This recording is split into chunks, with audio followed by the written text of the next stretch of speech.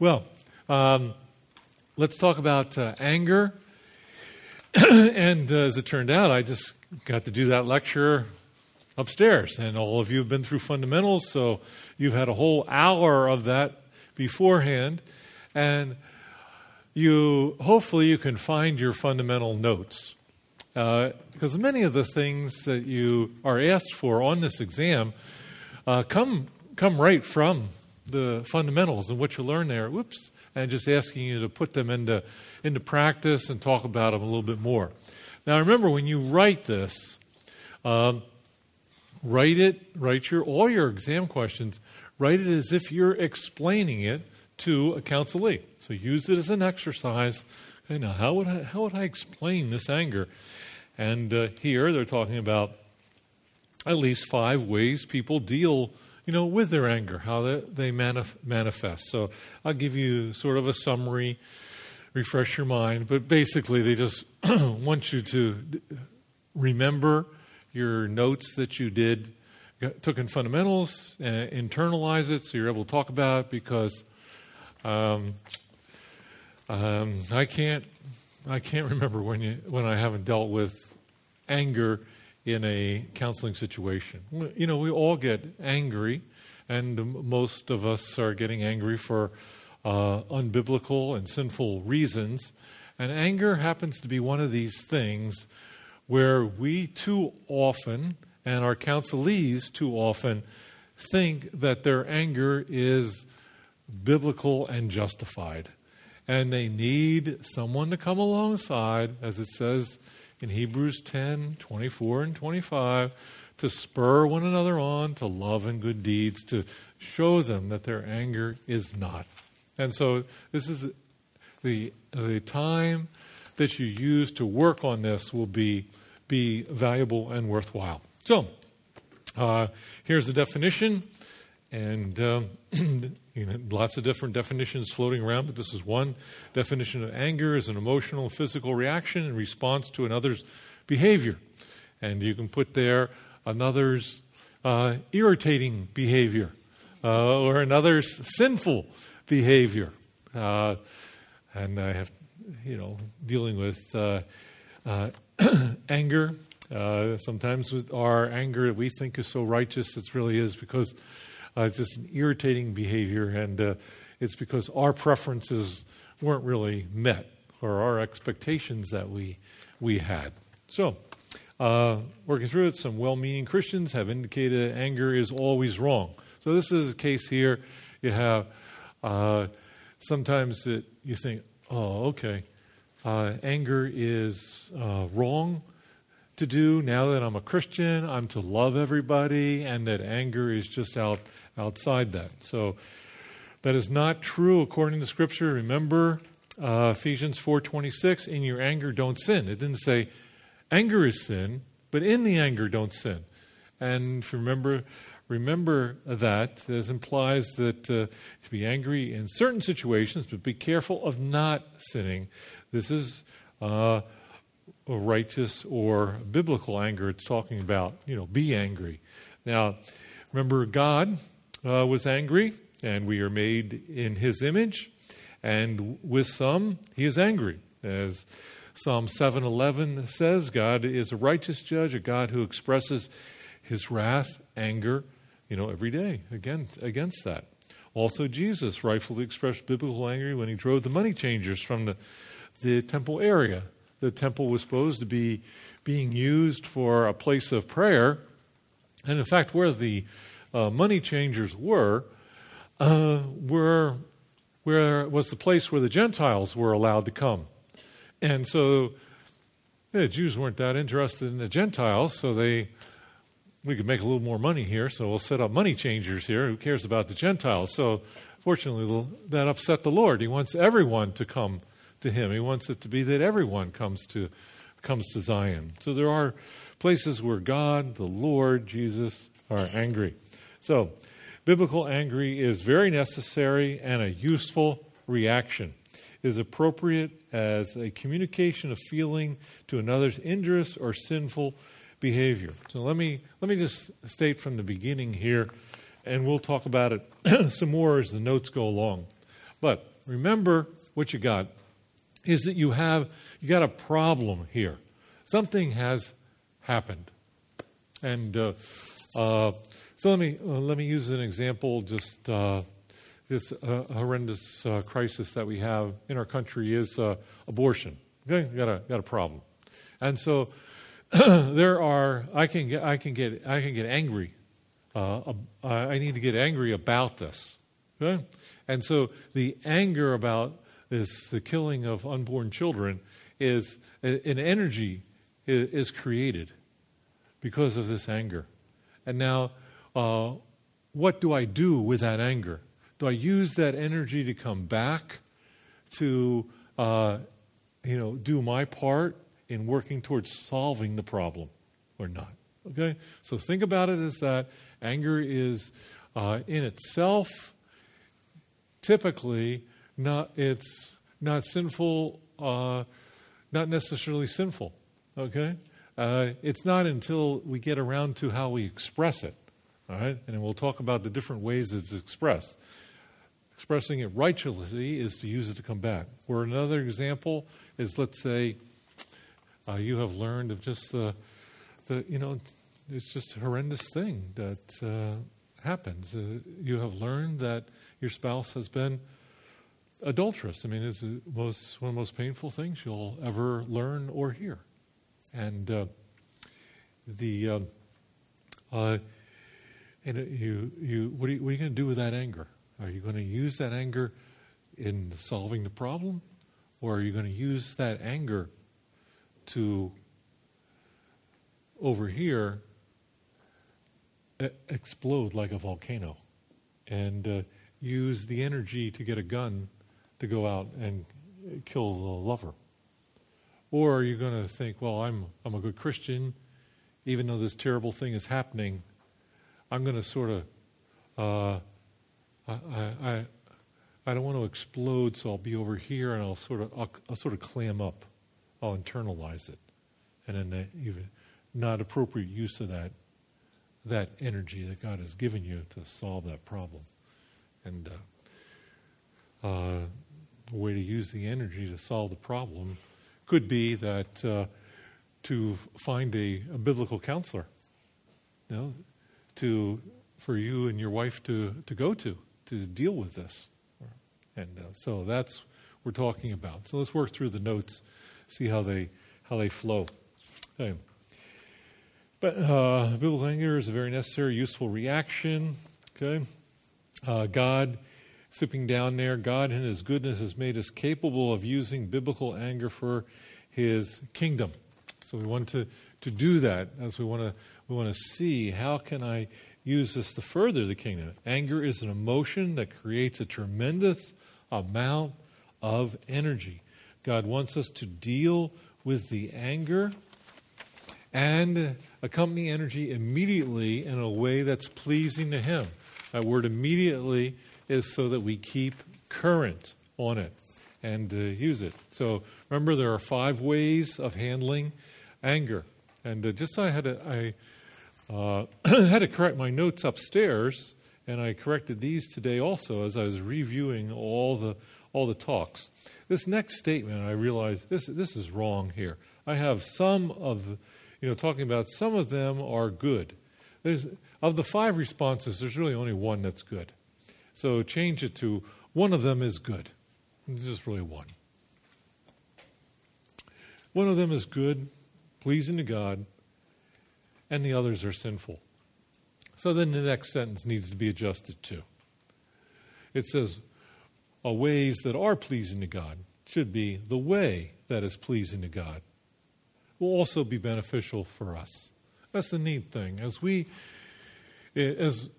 we keep our eyes just on ourselves, we'll gravitate toward, and wanting good for ourselves, we'll gravitate toward sinful responses in life. If we can become humble and have our focus being want to glorify God and do things for His good, the byproduct that we get is always good for us. So if we try and get good for us, we're always going to miss it. If we try and glorify God and good for Him, we get what he has for us. So it's a shift there. So the ways that are sinful will be destructive to personal relationships and our own soul here. Look through Psalm 32. You'll see where we're not going to do it now, but look at Psalm 32, and as we talk about just poor responses, how guilt feelings. We did it in the last session where we talked about depression. Psalm 32, you would have noticed, was in all kinds of references there, but I don't think I called it out. Psalm 32 is just a tremendous psalm for helping in this area. He talks about how, his strength was zapped and how he just felt like the hand of God was upon him, how the heat of summer was just beating on him. He was just out.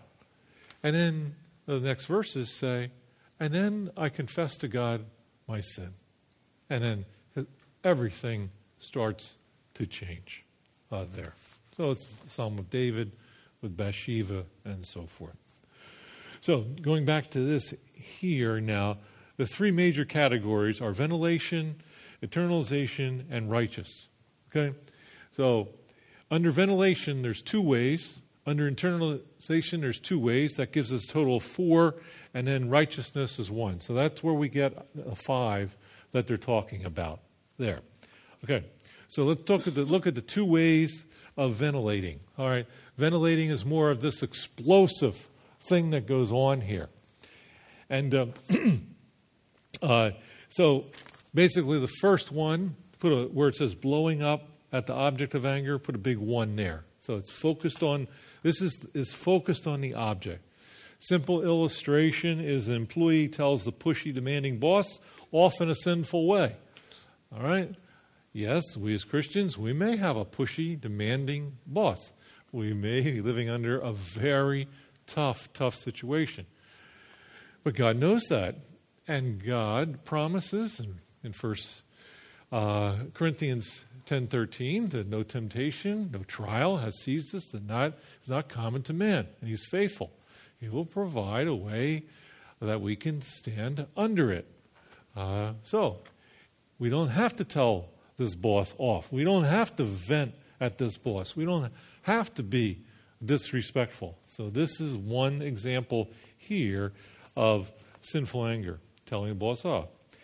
The second one here, this is number 2, attacking not the cause of anger, but attacking a substitute. Number 2. This is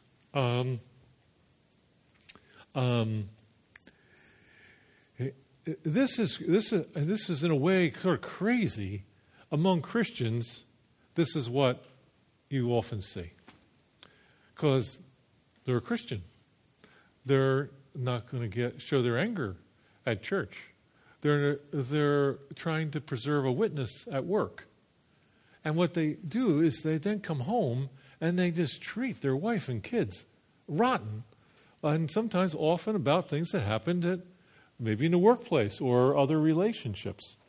And so it seems like it's very weird, very perverse. Yes, it is weird and perverse, but it turns out to be rather common in our thinking when we get into a sinful track here. So illustration, employee is getting pushy, employee is getting pushed around at work by the boss, utters not a word at the office, but comes home and kicks the dog, or worse yet, the kids or the wife. Really takes it out on them. As we said, particularly perverse, and the ventilation does not even occur on the person who caused the anger, but on an innocent someone else. Both of these expressions of anger are volcanic, explosive, and sinful. And I have this, like I said, so this last one here is to be aware of this. And then this last one here, as you're dealing with the person, and both times it was in a couple counseling, and both times it was the guy. And I can tell you, both, I counsel people who are in Christian service all in the tri-state area, so don't try and guess what they were. But both of them were in full-time Christian ministry. And in both of these cases, I remember, is that it was just a horror show at home with the anger he was demonstrating. But I talked to people they would work with in the Christian ministry, and this guy was a model, both cases. It was unbelievable. And you would hear from the fellow, I can't help it. And then you'd point out to him, well, you help it at work. You can help it at home, and you have God's help not to act that way. And all. So, that takes some involvement, with the person, but that's what God has placed you there for, to be a loving help to this person. Okay? Good. All right. Then on the internalization, so back to this model, you got a problem, anger occurs, and you want to put energy toward it. That's righteous anger, but over here you got a volcano. Just explodes at the person who caused it, or going home and exploding it, or going in, the kids or whatever. Then over here you got internalizing, okay? And this can happen in two ways. Okay, I'm angry, but I think, Christians aren't supposed to get angry. And this, when I first became a believer, I was 27 years old. I wasn't raised in a Christian home. And by the time I was 27, I was definitely had a worldly mindset and all. So coming to the Lord, it was a radical. And so I thought, okay, well, you're not supposed to get angry. I didn't know the Scriptures very well at all then. And now I know them a little bit better. A lot of people have helped me. But back then I thought we weren't supposed to get angry. So I internalized it. I knew I was angry, but I didn't know what to do with it. So I didn't use the energy, certainly, to work toward the problem. And then, so the two sides on this internalization side are you sort of clam up. You don't say anything. Everything's fine, this and that. Or the other side is you deny it. I don't even have it. So I think I oscillated on this internal side. I oscillated between the two. Just clamming up and denying it when I could. And when I couldn't, then I just, internalized it. So those are inappropriate responses. Those are not pleasing to the Lord with the anger. So that's what the notes are talking about there. So clamming up is number 3. Number 4 is denying. And as you can see there, these are common among Christians. So righteous anger is when the intense, immense emotional energy is directed toward the problem or solution in a manner pleasing to God. So righteous anger is your 5th. An example, a husband that has just learned that his wife has been having an affair will be angry. The choice is his, whether he expresses it sinful or righteous anger. How we use the emotional energy created by the anger. Good. So choice 1, even though he's emotionally and physically exhausted, he could use the energy from the anger to go shopping for a gun to kill his wife's lover. All right. And that unfortunately happens so often. I think. Didn't we say most murders in this country happen between people who know each other? Yes. Yeah. So a lot of times out of anger. And or the husband could use the anger to make inquiries of finding a biblical counselor to help them. Now, you don't need a lot of energy if you're at Grace Fellowship Church, but if you're at another church, that'd be really, really tough finding that. But to work toward, rescuing your relationship and what that all is going to take and working through it. Good. So some references here. The little pamphlet is just a great one that Jay Adams did a number of years ago. It's still good. Explains these 5. There's some information in the Christian Counselor's Manual, if you have that. Lou Priola's book, The Heart of Anger. It's written dealing with children with anger, but as I just told the people upstairs, it might have helped Mark a little bit, but it helped me a whole lot more, That's a great book there too. So, and then the Peacemaking for Families has a lot of aspects that deal with anger too that are helpful. How to do a confession and what it means when you say forgiveness and so forth. So those are good materials. Also, once you get into the counseling realm, but this is what they're looking for, and so hopefully that serves as a primer to the pump. So let's see. I need to know, when do we need to be done here? 8:35? Okay, all right. We'll work toward that. Okay, how about 17? The nice thing about these now that you're getting into them, these are really practical. I mean, you can use these. Now, part of the challenge is you might not have done a lot of counseling yet. So you're going to be thinking, well, what do I do here? So this is why I'm going to try and give you some things and point you towards some references and some helps here. But even more than sort of the references, one of the things that people helped me do is to try and be very specific in my homework assignments. Okay, looking at this number 17, give some typical assignments for a person who's depressed. We talked about it earlier. Then do for a person who worries. Okay, then to do the same thing for a person who's afraid. Okay, and it doesn't want a big theological discussion. Don't discuss what you do in giving assignments. Rather, give actual assignments as you would write them down for the counselee. So when I'm done with a counselee, is that I write on a piece of paper what they are and hand them to them. So they have it and I have it. Because as we've gone through the session, I'm making little notes as we're going through, and we get to the end, then I write it down for them and hand it to them. And one of the things I hope you'll see here is that I'm pretty specific, and I want them to do some work, and I want them to report back. And in the reporting back, we're going to do something with it when they come back to the session. It's just not that they do it and it's sort of done out there.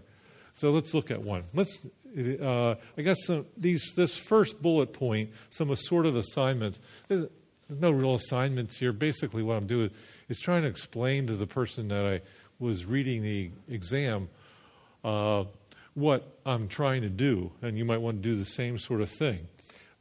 Sort of a disclaimer in some senses. They're not in progressive order. And they don't want you to make them in progressive order. So it's not like you thought about session 6, session 7, 8, 9.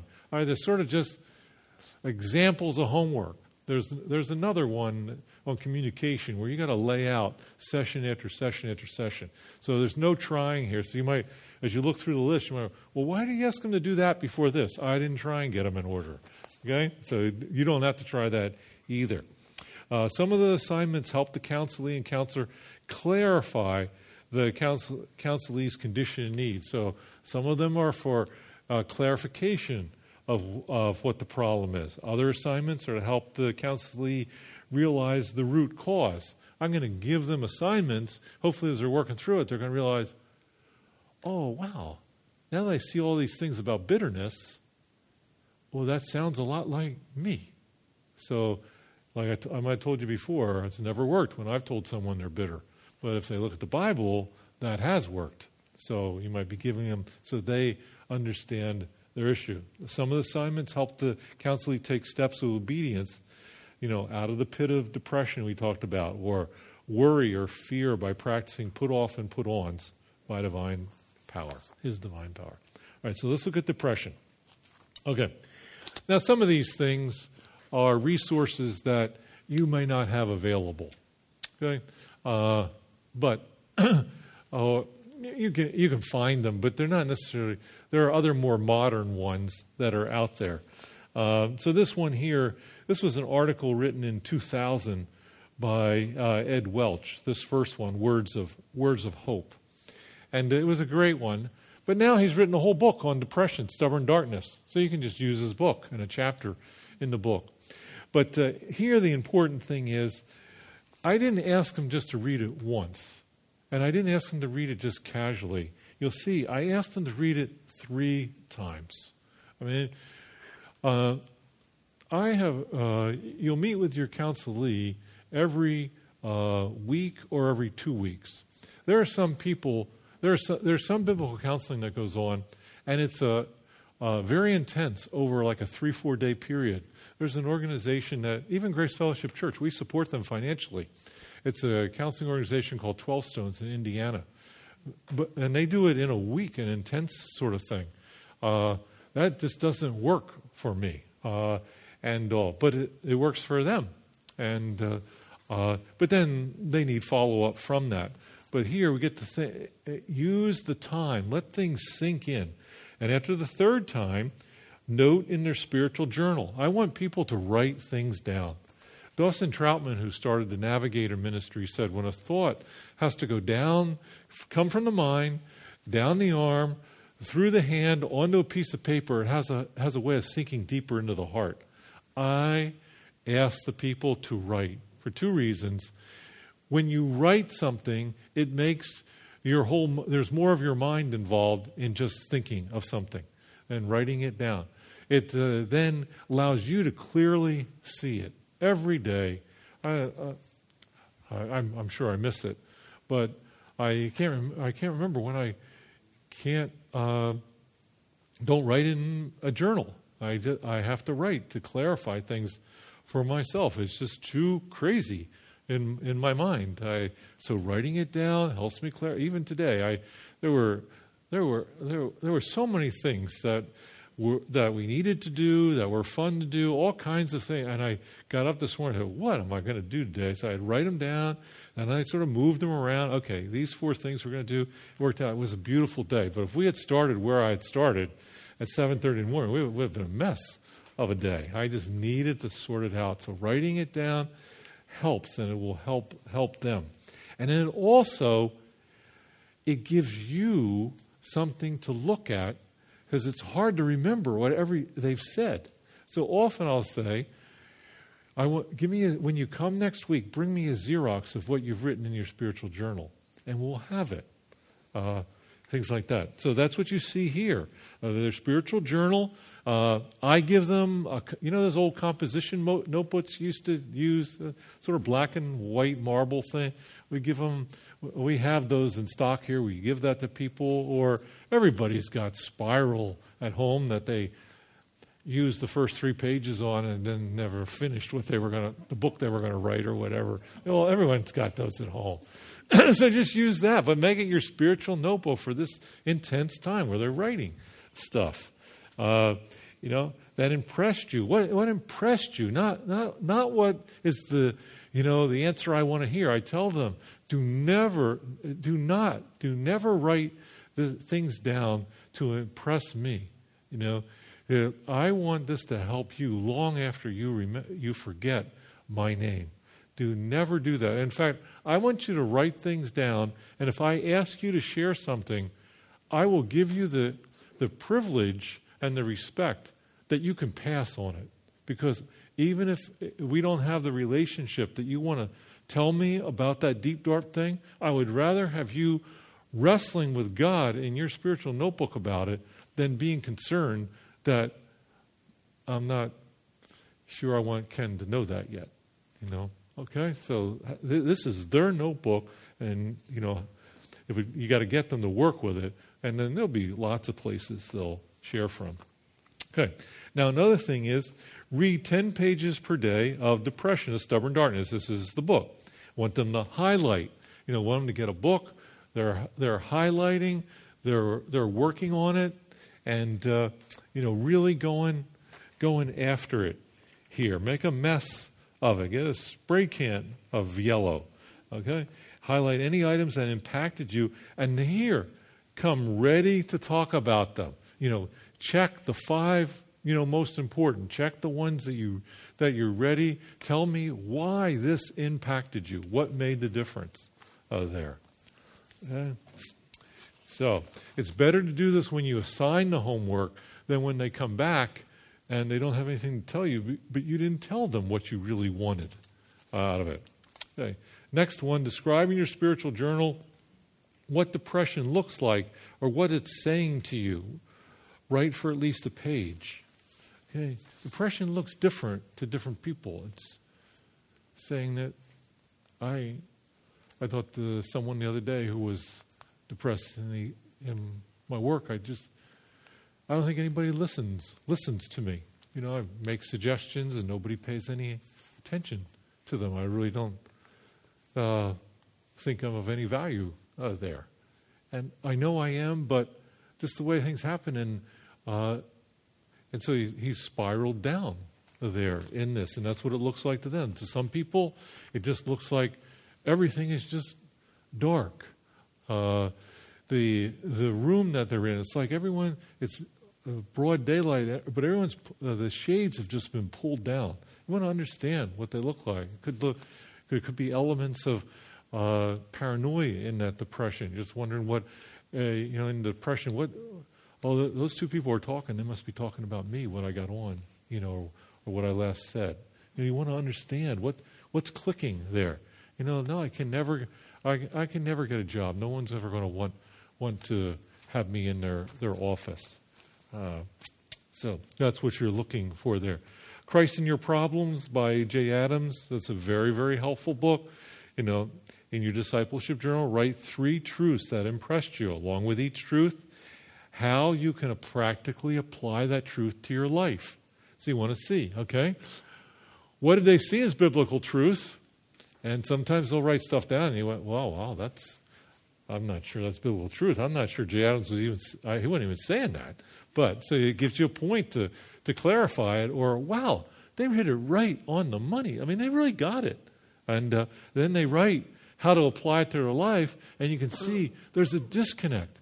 They theologically understand things, but they don't, for some reason, there's a disconnect of how to actually do this in their life. And so how they practically apply it. Say, well, to love my wife. Okay, so they write down, I'm going to, once a month take the trash out. Well, that's not really what he's talking about here, loving your wife. That might be a great start for some guys, but that's more than that.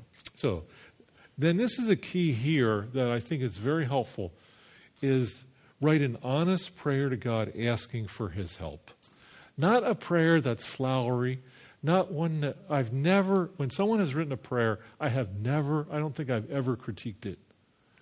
That's what they have written to God where they are. I can critique a whole lot more and other things.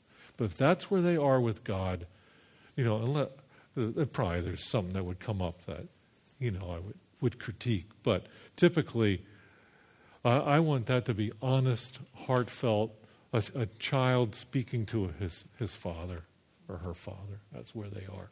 But I want that there. I really want to see, it's not changing behavior. We really need God involved in changing the heart. So I hope you see this in the assignments, what we're doing. Okay, in your discipleship journal, note similarities between the event surrounding Cain's countenance falling. Okay, so depression, got down. The next one, okay, similarities between your own depression and Elijah's situation, giving him the reference in the scriptures of what it was about. Here's Psalm 32. Study how David felt when he was depressed. Okay? Now, that's where a lot of people that's where I stopped when I did my homework. Okay? Study how David felt when he was depressed. Okay, they read it. Did I study it yet? No. Does this description match how you feel? Yes or no? From the rest of the psalm, what do you learn about how David handled his depression? You want an answer in the journal. How did he handle it? Did they get it when they read Psalm 32 or not? What ways should David's actions and voice be yours? Now you turn it to themselves. Okay, David did these things, okay, when he was depressed. What should you do? And it might be there where the light comes on and there's some sin in my life that I really never have repented of. And that God used the homework assignment to bring that key. read 10 pages. I do this 10-page thing because in a month, there's 300 months. Not 300 months. There's 300 days. So there's 30 days. I'm ahead. So 10 times 30 is 300. Finally, we got to 300. And an average book has about 300 pages. So if you read 10 pages a day, you'll finish a book a month. That's a good place to be. Brad reads 50-some books a year. I read 20-some books. So if you can get your counselee, after they're done with you, to read, 6 books a year, I mean, that is fantastic. You can get them to read 3 books if they've never read a book before. That would be terrific. So get them in this kind of habit. So Lost in the Middle. Lost in the Middle by Paul Tripp is a great book. Just very helpful. It's talking about middle age, but it doesn't matter whether you're middle-aged, whatever. It's a great exposure of these idols that you've had and finally get you. Discipline of Grace by Jerry Bridges, another fine book there. Keep a brief log of your depressive thoughts. Okay, you think about killing yourself, quitting your job. Okay, each time you feel depressed, write down your thoughts word for word. Then go over each thought and convert it to an excellent or worthy of praise. Remember Philippians 4:8? It says, if anything's excellent or worthy for praise, think about that. So they're to take these log of depressive thoughts, put off and put on thoughts that are excellent and praiseworthy. So you're asking them to do these types of exercises. Okay?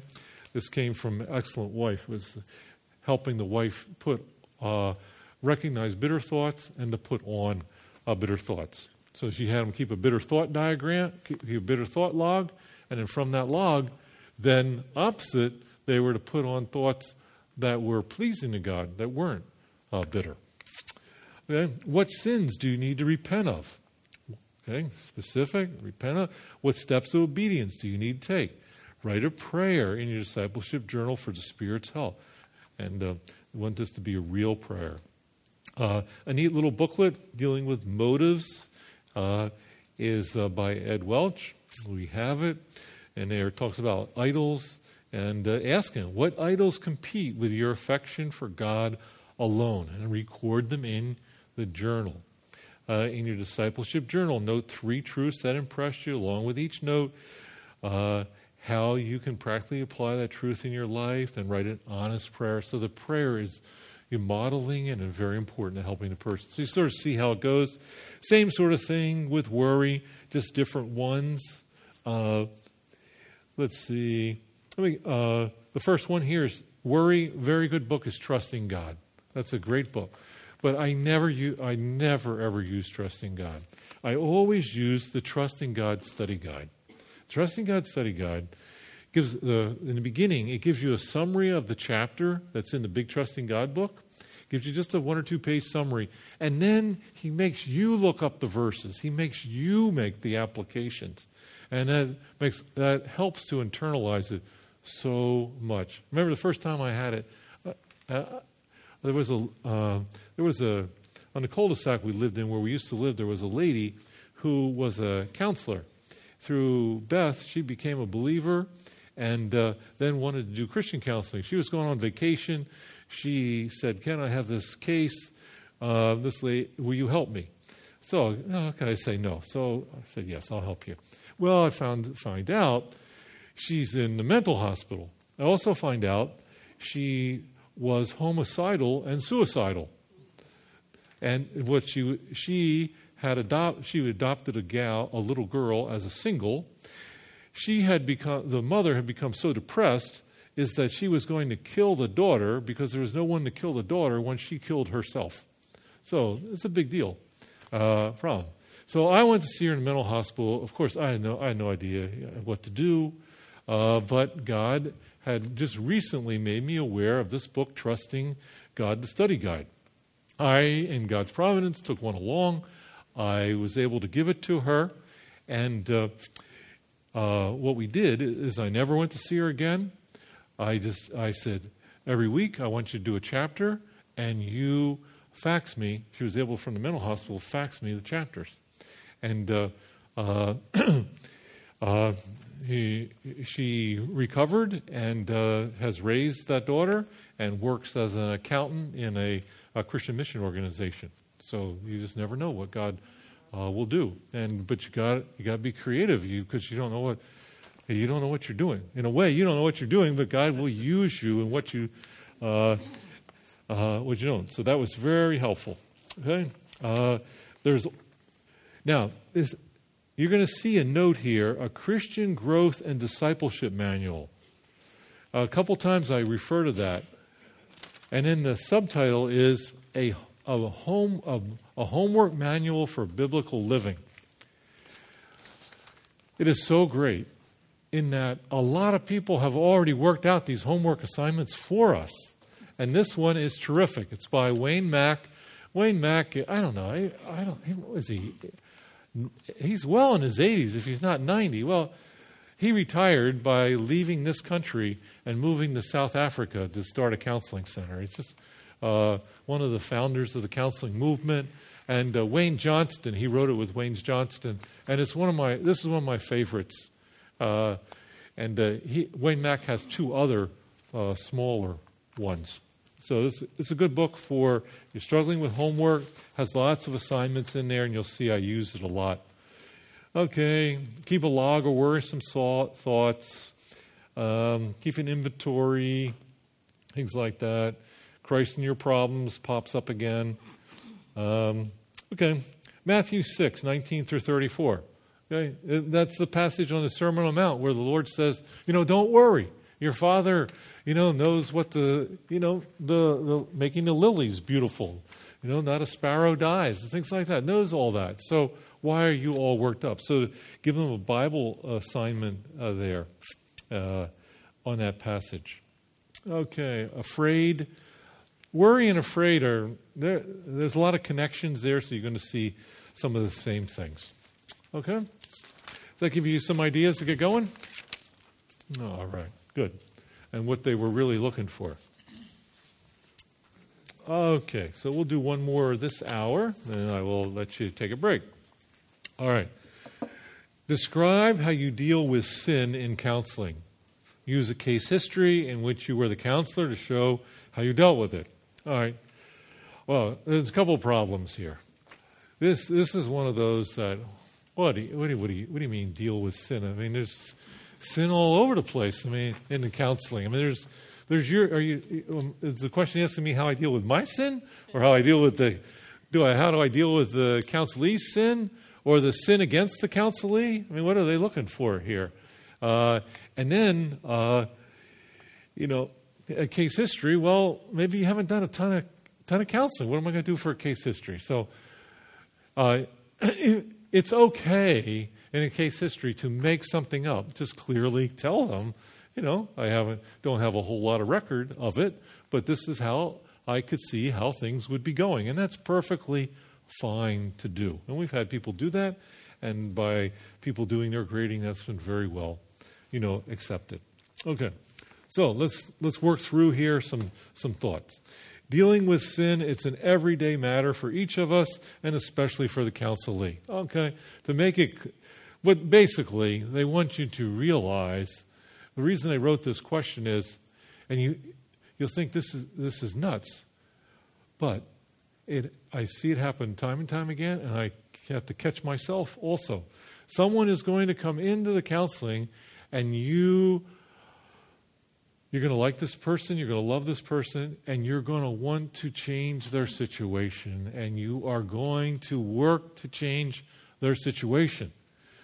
Where what God wants to do is to have you help them either deal with their own sin or to deal with the other people's sin in a way that's pleasing to God. It's not about changing their circumstances. It's about giving them hope and help, even if their circumstances never change. So that's why they want you to, what you're there is to help with sin. Okay? Now, most likely, it's an underlying sin that has created the problems for which the counselee is seeking counseling. It's not always the case that the person sitting across from you, they're there because they are a grave sinner. We're all grave sinners, but not likely. But it is amazing that usually their life has spiraled enough out of control, not so much because of the trial they're in, but because they've approached that trial sinfully, that they need help. So that they are there because their approaches to it are sinful. Or they're in a really bad situation and they're not quite sure what to do, and they can choose a sinful response or a good response, and you're there to keep helping them make good responses in a tough one. So, counseling may have been sinned against. They may have been sexually abused as a young person, and now they're married, and they're supposed to be use their sexuality in a loving way, and their whole understanding of it is just out of whack. So you need to help them there. Their counseling may be being tempted to sin by responding bitterly to the other party in a conflict. Counseling may be sinning. Desires have become a demand for respect in a marriage. I mean, men, that's why it says in the scriptures, women respect your husbands. Okay. And we may not be getting that all the time we want, but that does not mean we can sin because we are not getting it. We aren't perfect. Our wives are not perfect. We are not going to get the perfect respect. So that doesn't give us a license to respond unbiblically. Right, Mike? That's right. Right. So I can see you guys poking each other over there. Oh. All right. Even if a blatant sin is present, I will usually not attack it immediately. I want to gather sufficient data. It's amazing how a person walks in, you think you're a genius, you got it all figured out in the first 30 minutes. And as you really gather the data, it's a lot different than what you think. If possible, involvement must be established. Some people really go right at it from the very beginning. I want to build involvement so that this person trusts me and they know I really love them. And even if my ideas are sort of half-baked from the scriptures, at least they sympathize with me as I'm trying to help them. We're in it together. So even if it's very blatant, I'm gonna let it go for a little bit, unless they're abusing someone. We're not putting anybody in danger or anything like that. We're stopping that right from the beginning. So no two dealings with sin are the same, but here are some of the steps that I take. And you're going to see some of the same homework. Early on, the counseling will read and study Christ and Your Problems by Adams, Discipleship Journal, 3 truths that impress them, along with each truth to indicate how to practically live. So it's just not, what's the truth? Well, what difference does it make in your life? This is what one. So you're going to deal with, how you're going to deal with sin is you're going to have some homework that's going to work through it here. Okay, you're going to want them to be praying to God for help. That's what the next point says. During a counseling session, you're going to go through the truths in 1 Corinthians 10:13. It's the verse, no temptation. See that? And what I want to emphasize here is I always work through the 4 promises of hope. And I forget whether I do it the second or third session, but always go through this here, is that my trial is common. Because it's when we think our trial is not common that then we take an unbiblical response to it. We take things into our hands. It's when we don't think God is faithful. So the promise, God is faithful. And yes, I'll use the verse, 1 Corinthians 10:13. It says, and God is faithful. But we'll also look at, I think it's Psalm 100, verse 5, talks about God being faithful too. God is good. And so that is important. It's when I don't think God is faithful. He doesn't love me. He's not powerful enough. So I need to take things into my own hands. No, a promise of hope in your trial is that my trial is not more than I can handle. Now, this is sometimes hard for you as a counselor, because it's hard for me. As a person sitting across from me, I'm hearing what they're having to go through. I'm thinking, oh, whoa, I don't know if I could handle that. But the Scriptures are what the Scriptures are, and God is who God is, and He says He doesn't give us more than we can handle. I have to help this person have hope that, wow, he must think you're a super saint. He's giving you a trial like this to go through, and He is faithful. He will never leave you or forsake you. And to help them understand that, and that's what, in a shorthand way, 1 Corinthians 10:13 is saying. And then God has provided a way to live in that trial so as not to sin.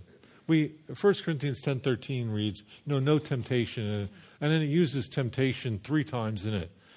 The word for temptation and trial, there's no difference in the Greek. It's the same word. So that can be translated just as easily trial. There's no trial that is uncommon. In English, it's been common to translate it as temptation.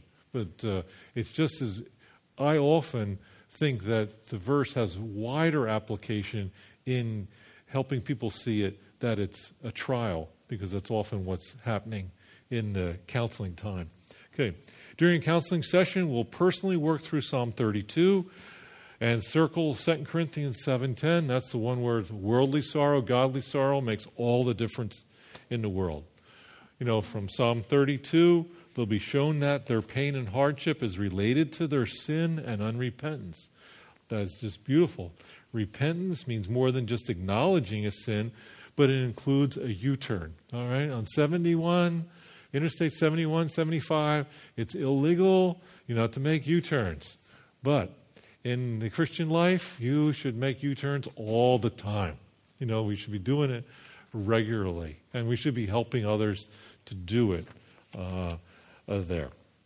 And not just U-turns in behavior, it should be U-turns in attitude, U-turns in our hearts when we realize what's bubbling up. Wow, Ken, that is a greedy thought. Not just, wow, okay, I'll make sure no one else ever hears that, and I'll sort of play with it. No, that is a sin, and Lord, I need your help to work on my heart. 2 Corinthians 7:10, very, very important, not just to move the person to sorrow over their sin, but to move them to a godly sorrow. A worldly sorrow, as that verse says, means death, separation from God. Godly sorrow, because repentance, it leaves no regret there. Very important to help them understand the difference between godly sorrow, worldly sorrow. Okay? Gospel is outlined in Romans 6:23. That was the one we did on the board that I wrote in the wrong color ink, and I wrote sloppily, so none of you could see it, so I'm very sorry about that. But Romans 6:23, go on the internet, look up for the one-verse method navigator, Romans 6:23, just a beautiful way to present the gospel on one side. For the wages of sin are death. Okay? But, the gift of God is eternal life in Christ Jesus our Lord. That's a great way to share the gospel. Then in the discipleship journey, write down sins that need repentance. And then during a counseling session, we can actually pray together for forgiveness and strength from God to live a new life. A clear conscience will be checked for. That's what we want to have. That, okay, if we confess our sins, He's faithful and just to forgive us. Okay, if He's forgiven us, we don't have to keep going around in a pity party about our sin now. Yes, we needed that sorrow, but now we have to embrace and be grateful for this forgiveness He's given us. They will be presented to make a renewed commitment to obedience to God's will as revealed.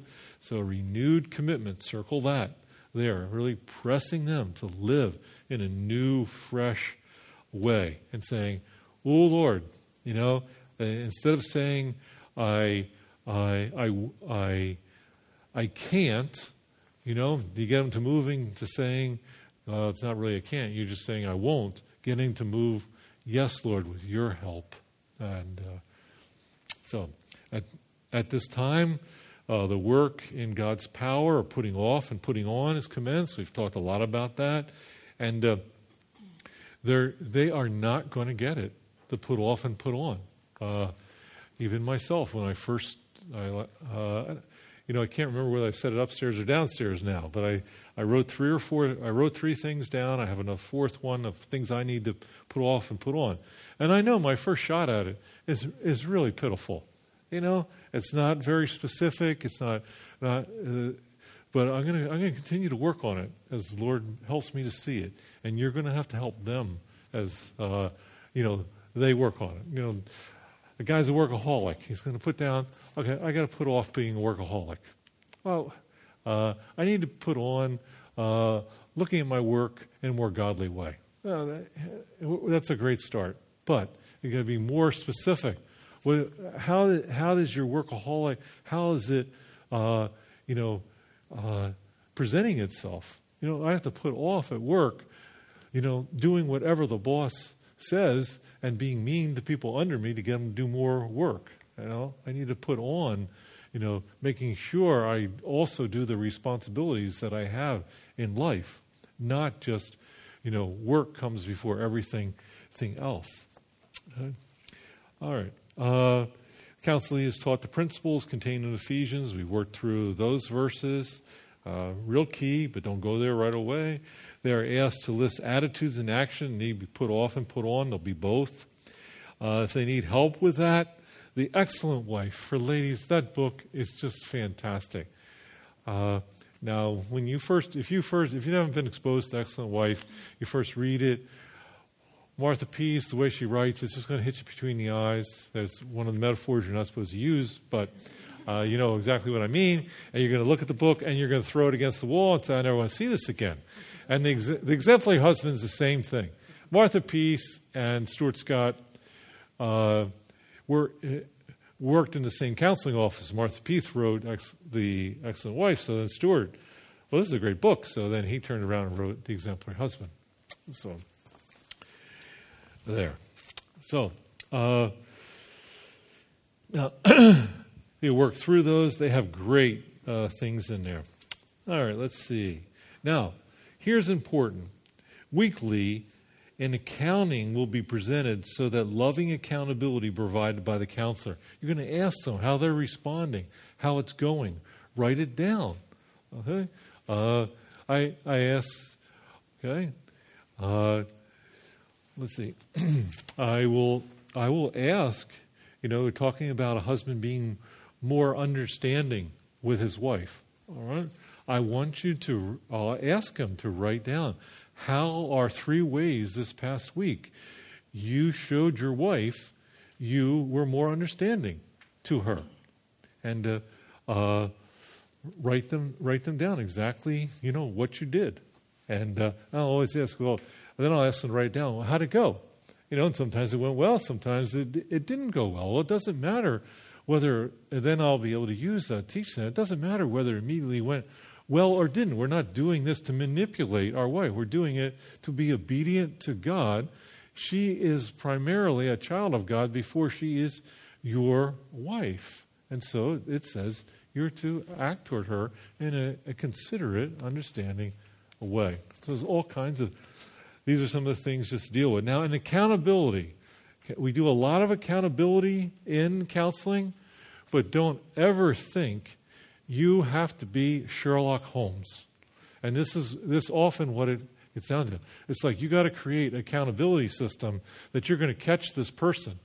And what they'll do is the counselee will lay it on you is that, I sinned, and all this has been going on, but you didn't do a good job keeping me accountable. You didn't ask this question. Well, how did you know to ask that question? Never try and get it when you're setting up the accountability, thinking that it's locked. This person's like in a lockdown, and you've got them, and you're calling them 3-4 times a day to make sure. Don't get ever sucked into that kind of accountability. That I have seen. In fact, we have done it here in specific cases dealing with addictions to drugs and things like that. I've seen where in those kind of rare cases it helps.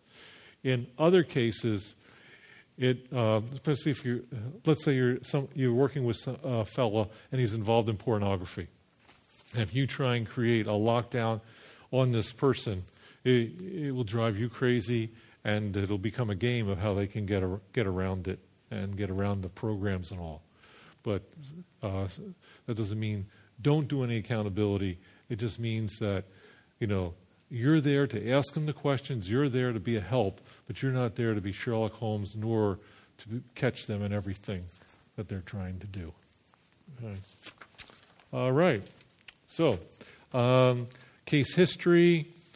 Here's one. You can read through it. This was a single professional person in his 50s.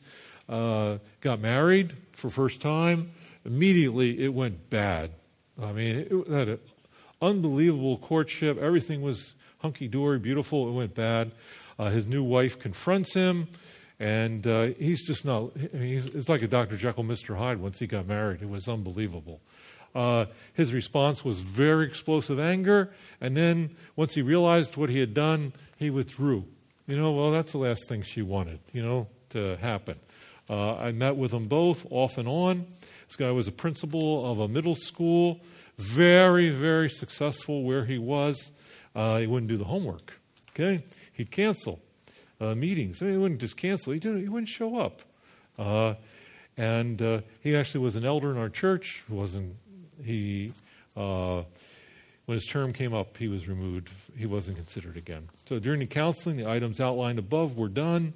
He finally admitted he had a deep sin, but he didn't tell me at first. We continued to work on it. He did make a full confession. It was pornography. Psalm 32. I can still was at his home. His wife wasn't there. He cried and cried and cried. He was truly sorry before God what had happened. And together, they worked on putting on and putting off the sinful thoughts. We worked on it. They worked on it. And in God's kindness, they both grown closer to each other and the Lord. And, I moved from there. I'm here. And I love those people greatly. I thought I was going to live there forever. But now I'm with Grace Fellowship Church. I'm with you people. It's not a job. It's Beth and it's our life. So I didn't get to go back as often as I thought I would go back to see those people, because I have life here now with you. But 3 years ago, I saw them. He was Nank then. They were at the annual conference, and he never took off time to spend with his wife.